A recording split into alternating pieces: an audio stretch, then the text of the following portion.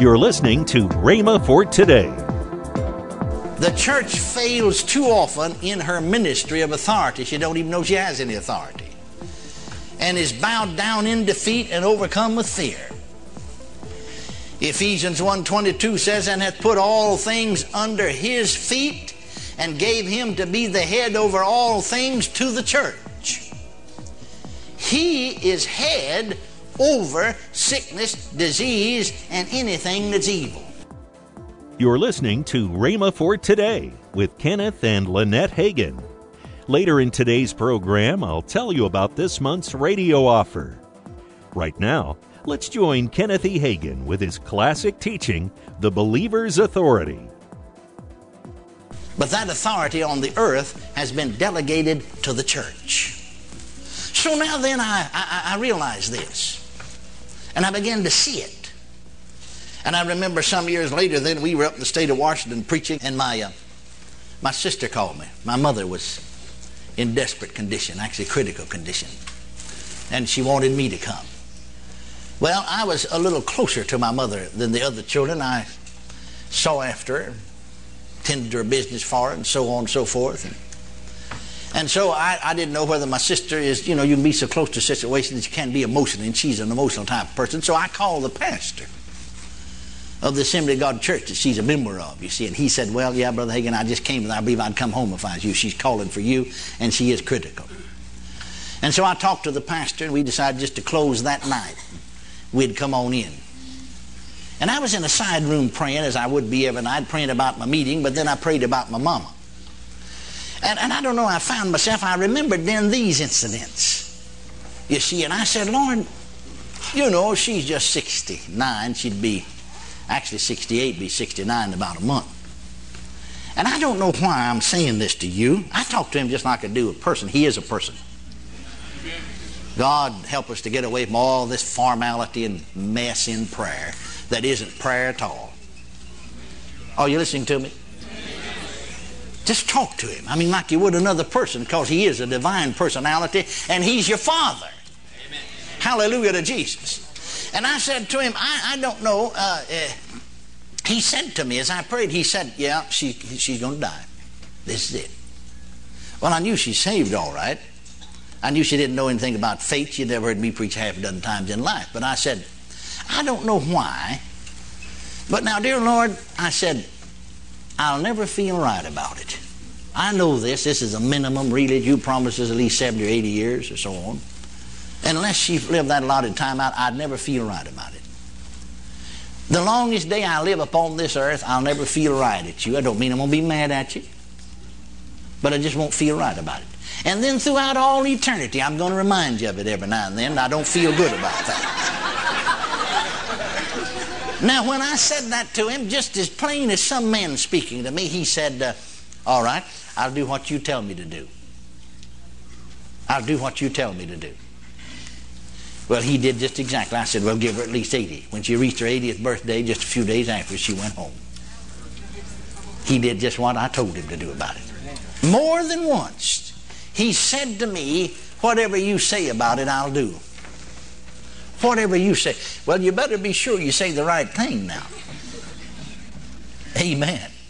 Because you can get in some difficulty. But I said that to say this to you, what started me to thinking along this line. I am convinced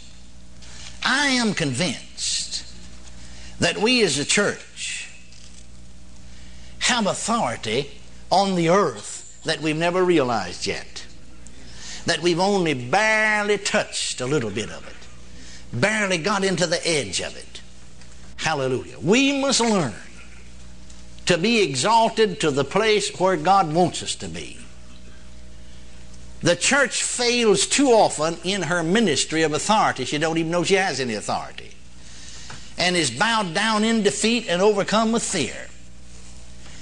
Ephesians 1:22 says, and hath put all things under his feet, and gave him to be the head over all things to the church.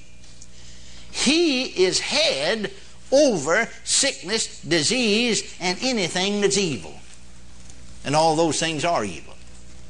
Well, let's reverse the words in order to bring out the true meaning of what he's saying here You see, he said here that he is, notice this, gave him to be the head over all things to the church. Now this reverse the words in order to bring out more clearly the deepest significance. Head to the church over all things. Because that's really what he's saying.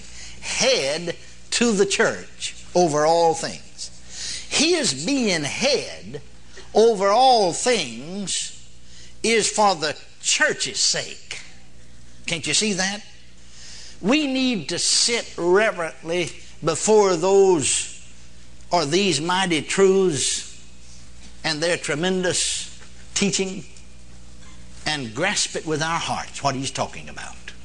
Praise God forevermore. And once we do, once we grasp the truth in our hearts, we'll reach deep and rich rewards. It is only this kind of an attitude, actually, that the Spirit of truth can lift us into and unveil the truth of God's Word to us, where we can see the meaning of God's revelation and walk in the light of it. God has made Christ to be the head over all things to the church. It is for our sake that he's the head, not for his sake, our sake, so that we through him might exercise that authority over all things. When we see what belongs to us, then we'll be able to enjoy victory. Praise God, the victory that he's actually bought and paid for and that belongs to us. The devil will fight to keep us from knowing the truth. He'll fight to keep us out of this area. He'll fight you more here than any other way. But if you just through stubborn faith, bless God, will persist in Christ, the victory will become yours. Now I want you to notice something here as we go just a little step further. Paul, in the book to the Colossians, now we've been talking about writing to the church at Ephesus. And writing to the church at Colossae, he says a whole lot of the same thing, except he puts it in different words.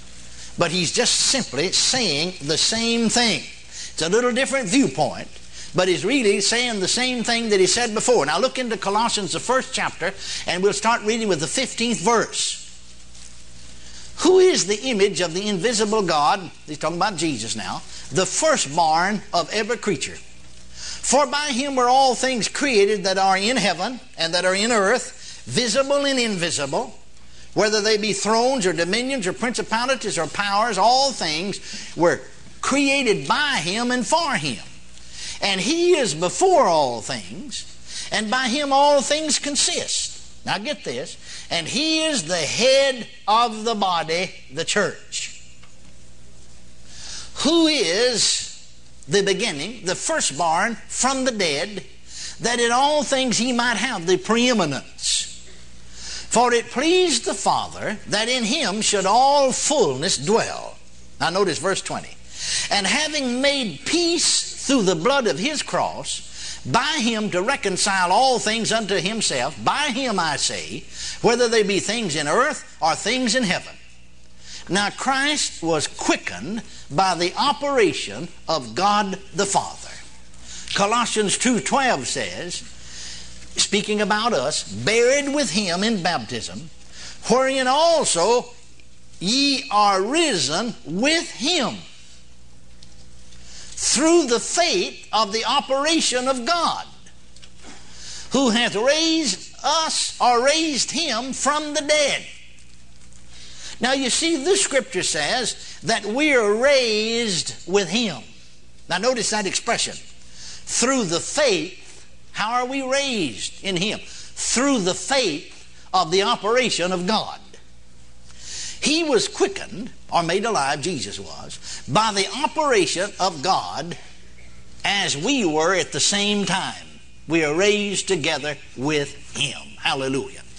Now, reading a little further in the book of Colossians, the 2nd chapter now, in the 13th through the 15th verse. And you being dead in your sins and the uncircumcision of your flesh, hath he quickened together with him,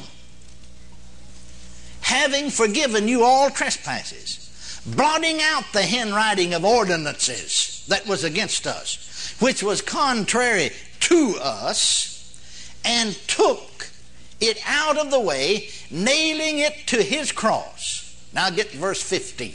Did you wear your shouting clothes tonight? And having spoiled principalities and powers, he made a show of them openly, triumphing over them in it. Hallelujah.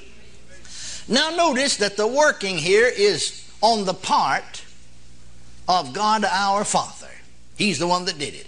It's He who quickened the saints together with Christ and forgave their trespasses.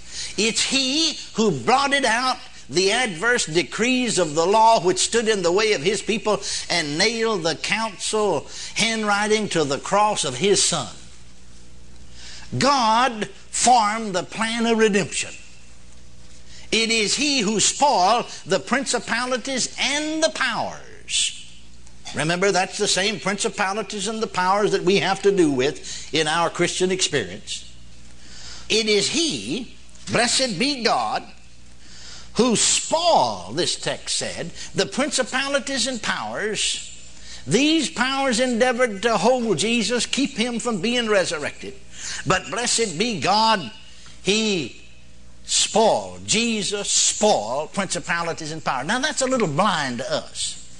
You have to remember that the King James translation was translated in the time when they had kings. And they used the word spoil a little different than we do today. When one king would go out to battle against another king and this army, he and his army would defeat that one, it would say that this king spoiled that king, or this army spoiled that army. Other translation says, instead of saying he spoiled principalities and powers, said he put them to naught. Welcome to Rhema for Today with Kenneth and Lynette Hagin. You can find more great materials by Kenneth E. Hagin, Kenneth W. Hagin, and the rest of the Hagin family by visiting our online bookstore. I want to tell you about this month's radio offer. This month we're offering Kenneth W. Hagin's 4-CD set, How to Be an Overcomer. We're also offering Lynette Hagin's CD, Defeating Satan's Strategies Through Prayer. Last but not least is Kenneth E. Hagin's book entitled The Art of Prayer. All these items at the special price of $35. Call toll-free 1-888-FAITH-99. Again, call toll-free 1-888-FAITH-99. You can also order online at rhema.org. That's rhema.org. rhema.org. Or if you prefer to write to Kenneth Hagin Ministries, our address is P.O. Box 50126, Tulsa, Oklahoma, 74150. We always love to hear from our listeners, so write in or email us today and become a part of Rhema for Today. Right now, let's join Kenneth and Lynette Hagin. We're going to be in Florida, a Living Faith Conference there in Fort Walton Beach, Florida. That's January the 21st. Sunday night. Yes, through the 23rd. Champion Life. That's at Pastors Roddy and Daniel Schaefer's church. You can go to rhema.org and find out all the information. And then we're dropping over to St. Augustine, Florida on January 24th through 26th. That's Wednesday night through Friday night at Anchor Faith Church. Pastors Earl and Marcy Glisson. And we invite you to come and be with us. Yes. Even if you're up in the North Country, come on down to Florida for a few days and not only enjoy the weather there, yes, but enjoy basking in the presence of the Lord as we have all of these services. Tomorrow on Rhema for Today, we'll continue Kenneth E. Hagin's life-changing teaching. That's next time on Rhema for Today with Kenneth and Lynette Hagin.